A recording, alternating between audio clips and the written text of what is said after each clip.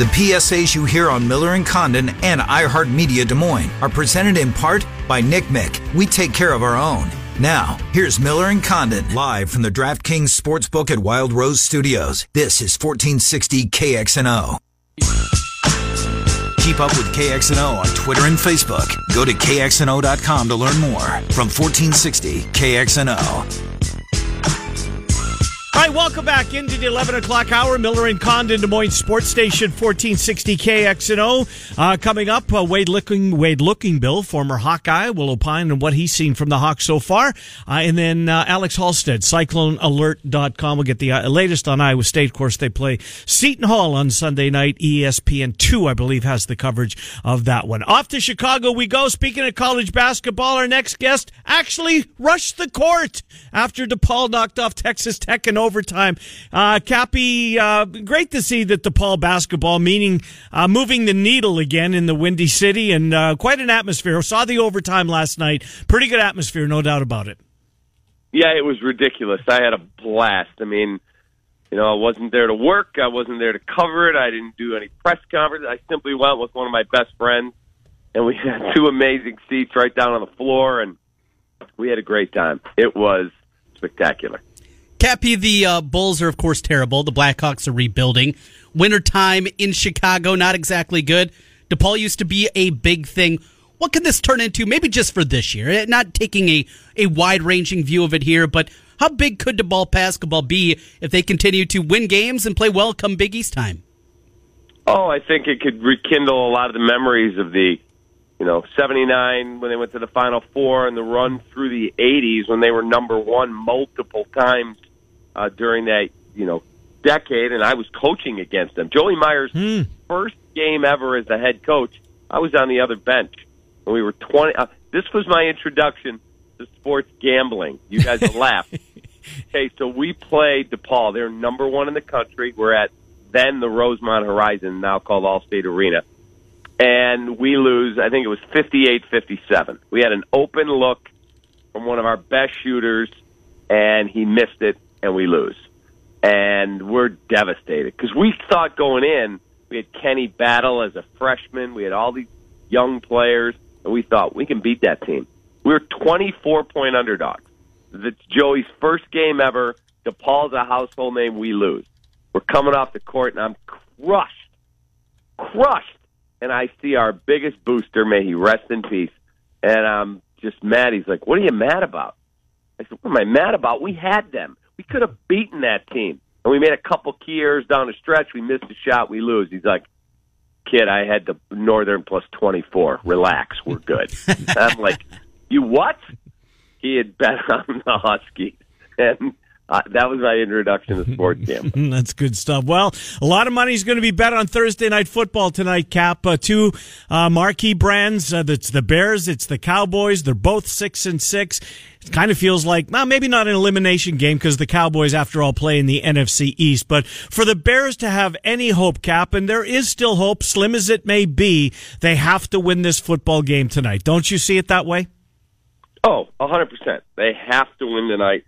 Playoff game. These guys here at radio who like to give me a hard time every day on the air, they were laughing at me because I said yesterday, Thursday, playoff football in Chicago. And they're, what are you talking about, playoff football? And I said, yeah, it's a playoff game. Win, or you could basically forget, barring a fluke, you can forget going to the playoffs. But take them one snap, one play, one game at a time. Go out and find a way to beat an okay Dallas team. It's not like Tom Brady and the Patriots of 7 years ago are rolling in here tonight. They're okay. Go out and take care of business. Let Mitchell Trubisky continue to show improvement. Let your defense play the way they can play. And send Dallas back home without a win. And all of a sudden, don't let them win tonight now. Don't let us win tonight. Because next week, Packer week, will be lit. You mentioned Mitchell Trubisky coming off certainly one of his best games of the season.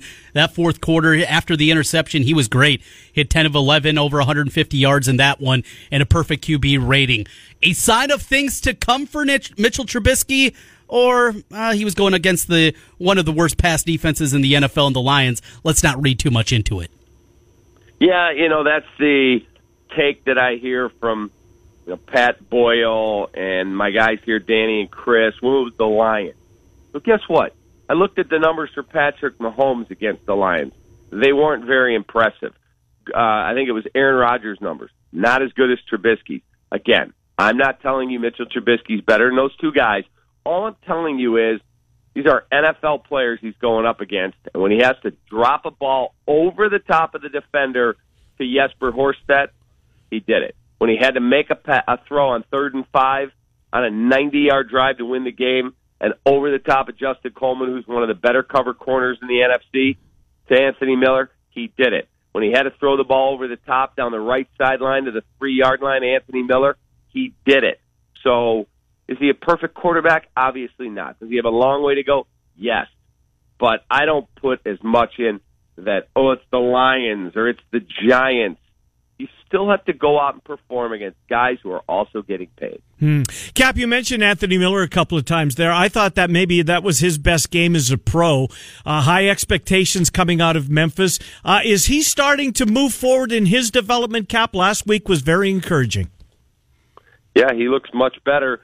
They had some issues with him and his route running and his knowledge of the route tree. And, Matt Nagy in the LA Rams game was quick to say, hey, that interception that was tipped off Anthony's hands, that's not on Mitch because he threw it where he was supposed to, the 12-yard route, and Anthony ran it to 14.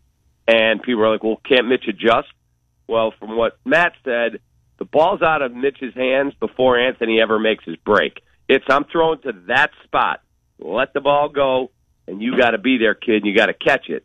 And he's 2 yards too deep, puts his hand up, trying to make the catch because the ball's at one spot, he's at another, and it gets picked off. Again, they got to get on the same page. Mitch has to be better. Everybody's got to be better. But I think we've seen progress. Now we got to see it tonight against a better opponent.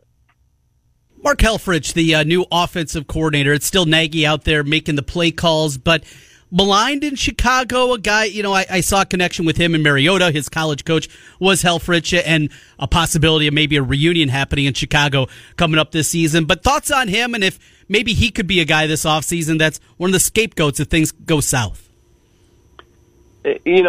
Mark doesn't call the plays. I don't know. If you're going to bring someone else in here to call plays, okay. I guess that's, to be determined. Matt has always said, I was brought here to call the plays as the head coach, and that's what my plan is. So, no, I'm not giving up play calling. Maybe that happens if they really struggle here the last 4. But if you fire Mark Helfrich, unless it is someone to be basically the architect of the offense and that Matt's just going to take a more supervisory role, what are we doing here then? Are we just changing the deck chairs on the Titanic? It's like firing Gar Forman, but keeping Jim Boylan and John Paxson and not changing the players. Is that really going to move the needle? I don't think so.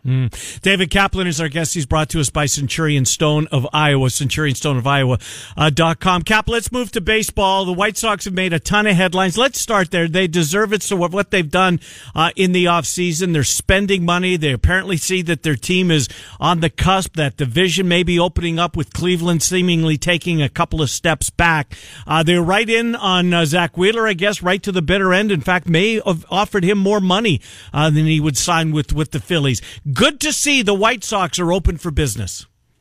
Yeah, it was great to see the White Sox are open for business.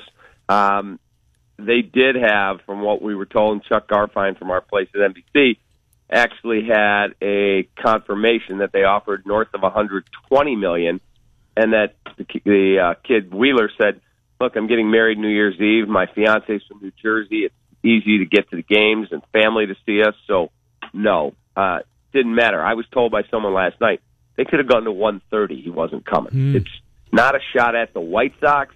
More, that's where he wanted to be. Garrett Cole's still available along with Steven Strasburg. Those will be the two big names. Of that next tier, though, of guys still available, Ryu, formerly of the Dodgers, Keuchel, Pineda, Alex Wood, guys like that.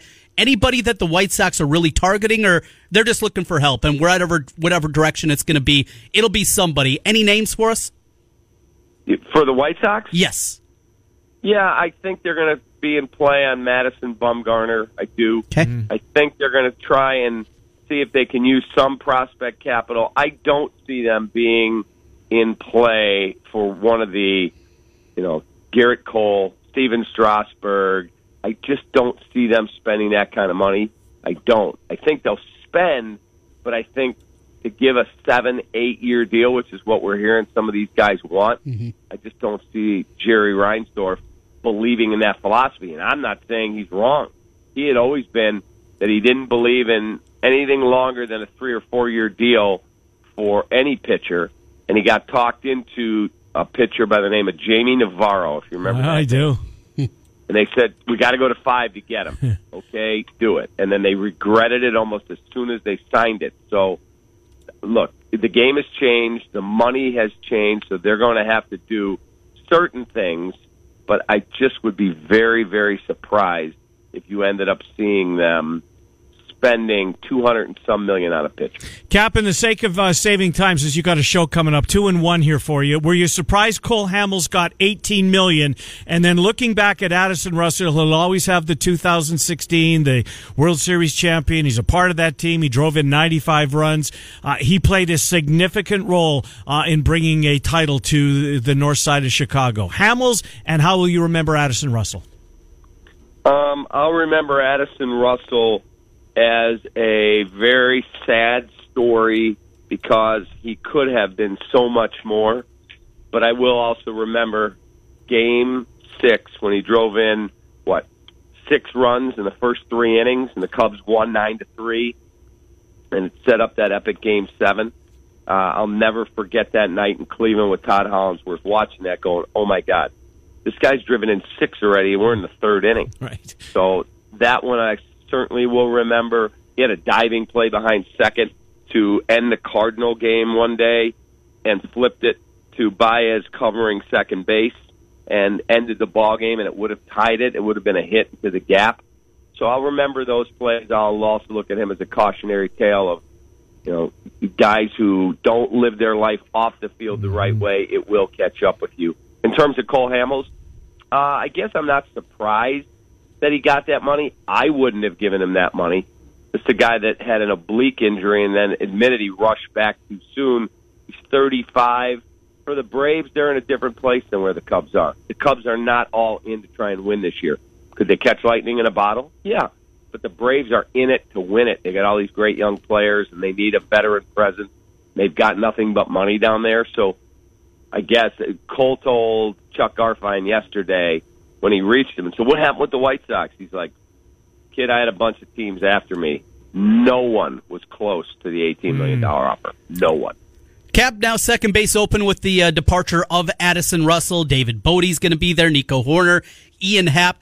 We live in a bizarre world, and you can say right now one of these 3 guys is going to play 140 games at second base. Who would be your choice of those 3 to play those 140? Probably Nico Horner. I'm not a huge Ian Happ guy in terms of a second baseman. I think he's a really good, play a game at second, play a couple games in the outfield, left, center, right, wherever you put him. He'll give you a little pop. I'm not a huge Ian Happ guy that, oh, my God, he's a winning player, but he's a talented guy. I think there's a role for a guy like that. So is Ben Zobrist coming back? There's some talk Ben wants to come back and play. So if that's the case, if Ben truly does want to come back, yeah, then I would have no problem using him a little bit and then using Nico Horner there. Cap, will run you down. You're going to be at the winter meetings in San Diego next week, are you? I will absolutely be at the winter meetings, and I am looking forward to. I used to go every year for probably 15 years, and then I did that for whatever reason. NBC was sending Chuck to cover the White Sox and Tony Andracki for our digital side for the Cubs, and I was doing the shows back here, and now they stepped up and said, hey, let's do the show live from there. I'm like, done. I'm in. So looking forward to it. Cap, we look forward to talking to you next week. Thank you, David Kaplan. Appreciate it. You guys have a wonderful day. By the way, who you picking tonight? Bears? Cowboys? I'm on the Cowboys. Cap, I'm a Bears fan. Really? And you're laying the 3, huh? Yes, I'm going to do so. How about you? I have the Bears plus the points. Trent? Cowboys. I'm going to lay it tonight. That's a Bears fan talking there, Cappy. And I just saw Kelly in Vegas. You know who that is? Yeah. Yeah, she just locked in a fairly sizable wager. She said Bears. So we'll see. We shall see. Thanks, Cap. Talk to you next week. See you, boys. Good to talk to you. David Kaplan's brought to us by Centurion Stone of Iowa. Centurion Stone of Iowa, if you're looking for manufactured or natural stone to accent or update your exterior or interior project of any size, Centurion Stone, a variety of styles, patterns, and colors. In fact, over 200 of them. You can log on, centurionstoneofiowa.com. Tell them about the project. It's right there on the front page. Visit them in their showroom. Highly recommend doing that. 5525 Northeast 22nd Street in Des Moines. Wade Looking Bill next. Alex Halstead on Iowa State still to come. Trent and I take you until noon. It's Des Moines Sports Station 14. Hawkeyes, Cyclones, Panthers, and Bulldogs. Yeah, we got that covered. This is Des Moines Sports Station 1460 KXNO. Well, ready or not, here comes Big Ten play for the Hawkeyes tomorrow night. Hawkeyes on the road, Ann Arbor taking on Michigan. Let's get Wade Looking Bill in here. Of course, former Hawkeye, joins us a whole bunch during the regular season, or during the season. We're certainly grateful for that, and for the first time he's back with us, first of many times, as long as Wade is willing to join us. Hello, Wade Looking Bill. How are you? Did I guilt you into saying, yeah, I'd love to come on? Yes, absolutely. Anytime. I need about 15 minutes notice, but that's hard to follow. David Kaplan, that guy is everywhere. I didn't know he coached at Northern Illinois and recruited Kenny Battle and all that stuff. No, he did. That's where he cut his teeth. That's his relationship. His wedding was Kevin O'Neill and Izzo were part of his wedding. Anyways, goes way back. But let's do the Hawkeyes, shall we? Yep, Iowa basketball. Yes. Boy, oh boy, the difference between Luka Garza, sophomore, to Luka Garza, what we're seeing now, and I'm sure you played with guys like that all the time, right? That for what, maybe not necessarily from their sophomore to their junior, but just improves it so drastically, significantly in a good way from one year to the next, and that's what we've seen with Garza. What's behind this, do you think, Wade? Yeah, so with big guys, it always takes a little longer. You know, and I think Luka was a really good player in high school. You know, I think Maryland offered him, but you know, he didn't have Kansas, North Carolina, Duke, because he's not going to turn and dunk on you. You know, he's not that type of athlete. But footwork wise and hand wise, I mean, he's a pro. He is unbelievable, just the way he's developed and gotten better, and you know that duck in and under. He's like Kevin McHale. You know, I'm not saying he's going to be an NBA Hall of Famer, right, but just the way he plays. And with today's basketball, he can stretch the floor. He can pick and pop. He can knock down a three late in the shot clock. So now you got to bring the other team's big out to guard him, or he's going to knock down 38% of those. But just hard work. You know, I know a little bit about the story with his family, and just how they develop and what they do and how they work, and it's quite a story. Just a lot of hard work and a little bit of talent mixed in too. Wade, as we've watched this team unfold, and early on that loss to DePaul, where DePaul was hitting everything, and it's looked like more of the same. One thing, though, that I've been encouraged about watching Iowa hoops this year is there seems to be more of an element of toughness there. And it's not just Luka Garza getting his lip cut up and his nose in the middle of things, but when things start to go awry, this team doesn't drop their shoulders and drop their head like we've seen some of the past teams with McCaffrey. A little more toughness on this team. Do you see the same thing? I think so, and I can point to two kids, but one in particular, and I'll give you an example. So Joe Toussaint, I think he grew up in the Bronx, and he played public school. I mean, there's a difference between growing up in New York, and that was the thing. Like with Chris Webber. Chris Webber was from Detroit, but he went to private school. He went to Country Day, which is it's just a different basketball than where Jalen Rose played, or where Juwan Howard played, or where Joe Toussaint played. In fact, there was a time in that DePaul game when they were getting their butts kicked and they were getting embarrassed on their home court, and something happened, and Joe had the ball, and somebody bumped him, and the kid from DePaul fell down, and it was kind of a bang play, and Joe threw the ball at the kid, kind of dropped it on his stomach, and got a technical foul, which you never want to do, but it was kind of a signature moment, I thought, and that I thought, good for him. Don't let these guys come in here, even though they're going to do it.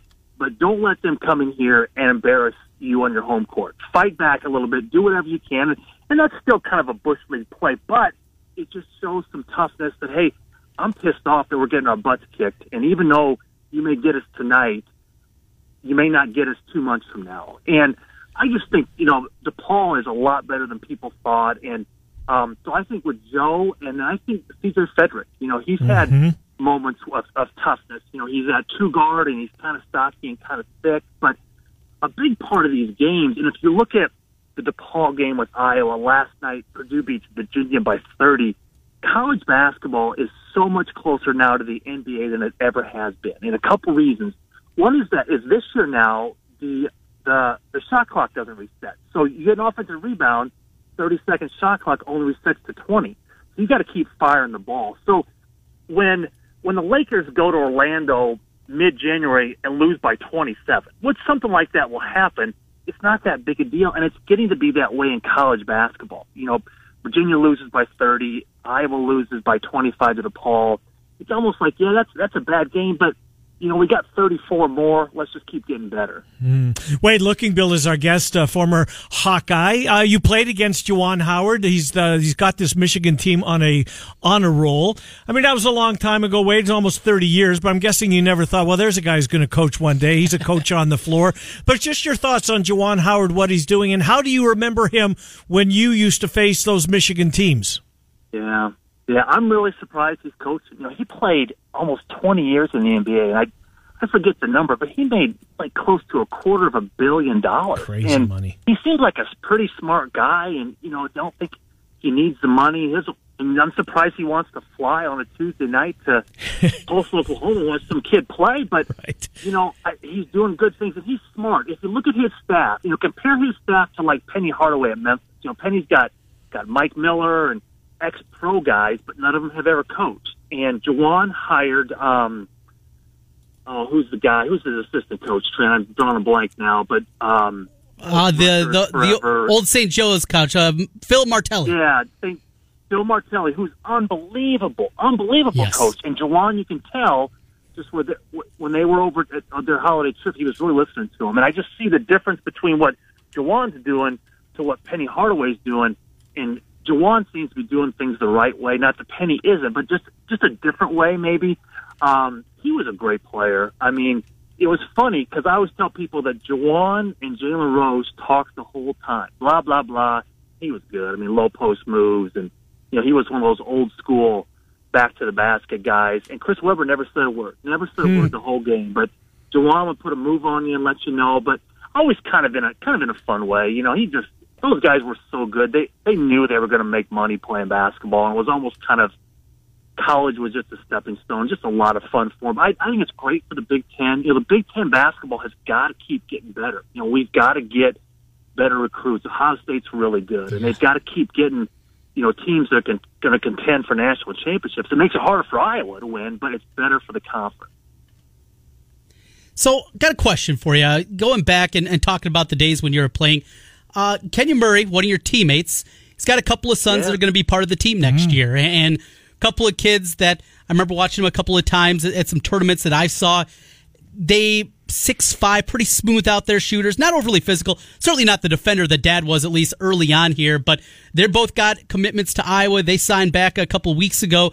Your thoughts on that? They're not highly regarded, highly recruited, but anybody that knows Kenyon Murray are going to sing his praises and certainly his kids' praises, but it's got to be pretty cool and maybe make you feel a little old getting to see one of your teammates' kids playing in the black and gold. Yeah, I was fortunate enough to play 1 year with Kenyon. He was a freshman when I was a senior, and Kenyon was unbelievable, just athletic, and came from Michigan. He was a tough kid and was one of the best defenders ever to play at Iowa. Yep. And I tell you, with his boys, I think that year of prep school really has helped them. I think they're both 6'7", almost 6'8". And again, the game has changed so much. You need shooters. You got to spread the floor. You got to get a couple post players, and then you got to spread the floor. And I think it has changed so much where you need a lot of wing players. And, this year's class isn't super highly regarded, but I got faith in Fran. And, C.J. Frederick looks like he's going to be a star. Hopefully he can stay healthy. And nobody wanted Jordan Bohannon. Heck, I hardly even wanted him. But they've made him to a terrific college player. And if Fran thinks these guys can play, then I'm all in. And I like Kenyon, and I like his kids. And, yeah, they didn't have offers, but they kind of went a different route. And, if they get to Iowa and they're great, that's terrific. And if not, then, maybe it's not the best fit for them or both of them or one of them. Transfers happen all the time, and all these kids want to come in and play right away, and all of them are. Do you want a redshirt? Do you want to play mop-up minutes for a couple years? Some kids do, some kids don't. I'm not saying that Kenyon's kids are in that mode or in that model, but if they come to Iowa in general, just any recruit, and it works out great. If not, then we'll find somebody who wants to be there. I thought, prior to the year, maybe this was a simplistic way of looking at things, Wade. I thought that this team would go as far on any given night as Joe Wieskamp would take them. That, if Wieskamp has a bad night, it's probably going to be a bad night for Iowa. The encouraging thing is, he hasn't been asked, at least yet, to carry this team. I think he can on nights when it's required, but it's, I think, a positive that there's been more to it than just Wieskamp taking this team on his back. They're getting a lot of contributions. Yeah, I think so. Someone said he had a little bit of flu when they were in Vegas and wasn't 100%. And even in that Syracuse game, I think him and Garza had I don't know what it was, 18 of the first 22. So when the game was still in doubt, he was really sharp. He's still a kid, too. I was really surprised when he was all Big Ten preseason and Naismith, top 50 players in the country. I mean, he's a really good player, but I don't know if I could argue he's one of the 50 best players in the country. But he's going to be really good. And I still think, and I know maybe a little more than others, but not that much more, but I don't think Bohannon's going to play. That's my prediction. I'm with you. I think he's got a couple games left. They were trying. It was December 1st. They said, if you're going to be 100% by December 1st, let's go. And I think it really showed in that back-to-back quick turnaround in Vegas where he didn't play. Was that second game he didn't play against or struggled? He struggled, right. Against San Diego State. He had just had the 1-3. And even the other night, wasn't he 1 for 9? He was 0 for 6 to start, yeah. And that zone's different when you can just stand there. You don't have to move around and create. And, that zone, that's a whole other conversation, but that zone is antiquated. But, Jordan could just stand out there and shoot. And, with this stretch coming up, they got at Michigan, then they get Minnesota Monday, and they got big physical guards. And then at Iowa State Thursday, then they take a little time off, I think, for finals. But then they got to play Cincinnati and Chicago, who is athletic and big, and they're upset from last year. I know different staff and things, but I just don't think he's going to play. I think he's got a couple games left, and they're going to sit him down. But if he does play, they got a chance. And even if he doesn't play, I think they can patchwork enough between Connor's been solid, doesn't turn over, and Joe Toussaint's going to get better, and Frederick, and they got enough pieces to make a run. I'm with you. Connor's been really good. Trent and I are both Connor McCaffrey fans. We're Wade Lookingbill fans as well. Wade, thank you for what you did for us today. Look forward to doing this a whole bunch more before they put the basketballs away for the season. Thanks, Wade Lookingbill. I'll reach out to you, okay? Thank you, guys. Call anytime. Appreciate it. Good to talk to you. Wade Lookingbill as we talk Hawks. Dylan Mott's coming up next. We will go from the Hawks to the Clones. Iowa State conversation with Dylan next. Trent and I till noon. Des Moines Sports Station, 1460. It's 24-hour sports, morning, noon, and night, here on 1460 KXNO.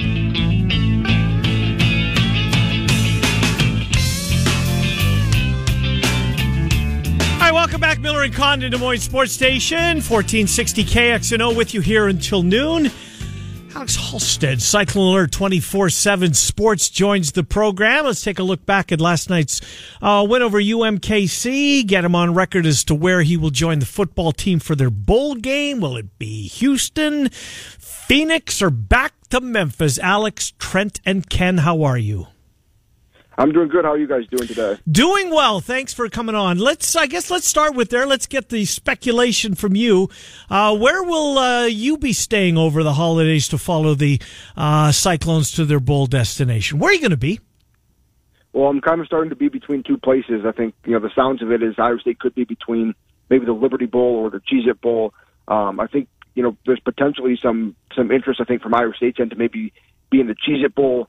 purely because they've been in the Liberty Bowl several times this decade. If they do go back to the Liberty Bowl, they have gone to 5 bowl games this decade, and 3 of the 5 will have been to the Liberty Bowl. So I think for that vantage point, I think the Cheez-It makes a little bit more sense. It obviously is a rung lower. The payout's a little lower, but the Big 12 does split its bowl proceeds, and so that's not really a big deal. But the one issue that could be there if Iowa State wants to go to the Cheez-It Bowl just for something different is if the Big 12 does get 2 teams in the New Year's Six Bowls, the Cheez-It Bowl probably is not in play because the order of the picking goes Alamo, Camping World, Texas Bowl, Liberty Bowl, Cheez-It Bowl. Well, the Cheez-It Bowl would be 5th on that list, and the Big 12 only has 6 teams, so you'd have 2 in New Year's Six, 4, and you wouldn't get to that 5th bowl, and that means the Big 12 for sure won't fill the First Responders Bowl. They might not fill the Cheez-It Bowl if they don't get 2 teams to the New Year's Six. So it's still a little bit complicated, but I think right now Iowa State's most likely probably between the Liberty Bowl and the Cheez-It Bowl unless something kind of happens with Baylor and Oklahoma. And just me jump in here, Trent. Cheez-It is a Pac-12 foe. Houston, if it is Texas, and I think that you sound like that you think that's a long shot, that's an SEC foe, I want to say. And Memphis could be, you could get anybody, right? Well, that's right. The Cheez-It Bowl is supposed to be Pac-12, but as of now, the Pac-12 doesn't have enough teams unless they only get 1 team in the New Year's Six, and everybody in the Pac-12 would drop a spot, and that could potentially put someone like Washington State in the Cheez-It Bowl, which would obviously be intriguing for the rematch purposes. I'm not sure if they would do that or not. But right now, the Pac-12 does not have enough teams for the Cheez-It Bowl. When you look at the Liberty Bowl, it's supposed to be an SEC team. Right now, the SEC doesn't have enough teams for the Liberty Bowl. So if you go to the Liberty Bowl or Cheez-It Bowl, there's a really good chance, at least right now, depending on how this last weekend plays out, that it could be a Group of 5 school. Most people think the Texas Bowl is going to get Texas A&M. That takes Texas out. A&M is not interested in playing Texas, I think, according to our 24/7 site over or down there in Austin. So it's going to have to be like an Oklahoma State type of school, probably in the Texas Bowl. So, there's still a lot of things at play. I think most people right now have Navy in the Liberty Bowl and Air Force in the Cheez-It Bowl. So opponent-wise, probably not as appealing as maybe most fans would like. I think most fans, from what I've seen, would like a Power 5 school. But it's still possible. So someone like Cincinnati could fall into the Liberty Bowl if they lose to Memphis this weekend or something like that. So a lot to still kind of iron out. But right now, it's not the most ideal year for the Big 12 because several of their bowl opponents won't be the conferences that they're supposed to actually match up with. You see a lot about the SEC and the way that they have changed kind of the bowl selection process. It's bowls pick 3 through 7 for the 4 bowl games for the SEC. The Big Ten also has something like that. Does bowls be in the Big 12? Do they get involved as heavily as some of the other conferences? And if Iowa State is really politicking to be sent to Phoenix, if that's a possibility, is there more pull than there used to be, at least with the conference? Yeah, my understanding is there's at least some back channeling where schools kind of give the conference their preferences.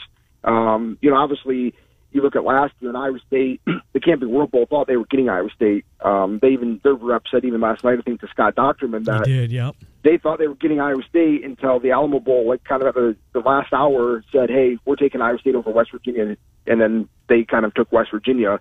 So there is some of the situation is the bowls can do what they want in their order. But I heard I was in the press box, in Manhattan Saturday, and I briefly caught the radio interview with Gene Taylor, the Kansas State AD, and they had a Liberty Bowl rep there, and he made a comment about on their radio show that they would send the league their kind of preferences and kind of talk with them. So I think there's probably some discussions going on with the Big 12 and Iowa State in the back and saying, hey, if say Iowa State would prefer the Cheez-It Bowl to the Liberty Bowl because I think the fans would go there better, or it's a better experience for the team. You have to not go there 2 times in 3 years. There's probably some discussions, and I don't know how it all plays out, and at the end, people might say, we want Iowa State, and that's how it ends, but I think there's at least some discussions, just maybe not quite the same way as it's wide open in the other conferences. Let's switch to basketball. Of course, UMKC, the Kangaroos, paid a visit last night. It was closer and maybe not the prettiest game, perhaps, for Iowa State. But you know what? I think a lot of people share this take, Alex, is coming off the holiday tournament and knowing that you've got Seton Hall, a really good basketball team, coming. I mean, maybe this isn't fair to UMKC, but it kind of looked like that look past, right? And it was certainly understandable that there were struggles at times for the Cyclones last night. Yeah, I think you're right. We talked to Steve Prohm Tuesday, and one of the things he told us before we really got, in depth with our questions was that he had told the team that he thought that would be the second toughest game for them to this point because the things you mentioned. They're coming off 3 high majors in 3 days, went 1-2, but had a couple close games with Michigan and Seton Hall, and then you have to come back home and play a team that Prohm said he had some respect for it. At 5-4, they'd hung with Liberty, they'd hung with Oklahoma State for parts of those games earlier this season.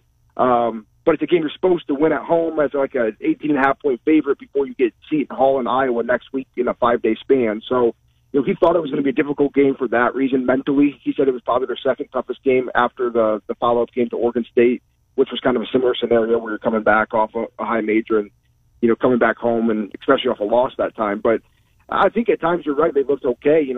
They ended the first half on a little 5-0 spurt there right before half, and that gave them a little bit of padding on their score.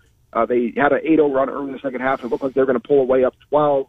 And what Steve Prohm said was, they just kind of got into these areas where the things just got stuck or they got stagnant, and they'd give up these 4 or 5 bad possessions and let Kansas City back in it.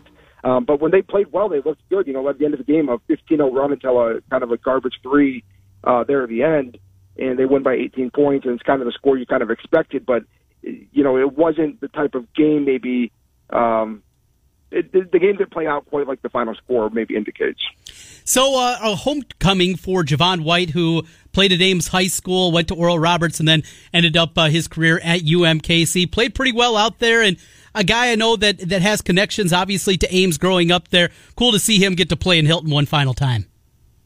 Yeah, I know his family seemed to enjoy it. I saw they had some front row seats, I think, right behind the scorer's table, and he had a big dunk, and you could hear his mom over the PA system because she sit behind the PA, and so he's pushing the button to announce the dunk, and I think her voice maybe made it on. So I think, it seems like there was a decent amount of Ames high people, like he knew there, and obviously his family was there. I think I for sure saw his mom and brother. So that's kind of always cool for some of those things to happen. I know Iowa State kind of tries to do that where this probably just happened because of the way the schedule worked. But, sometimes Iowa State tries to go schedule games closer to home. You look at Solomon Young getting go.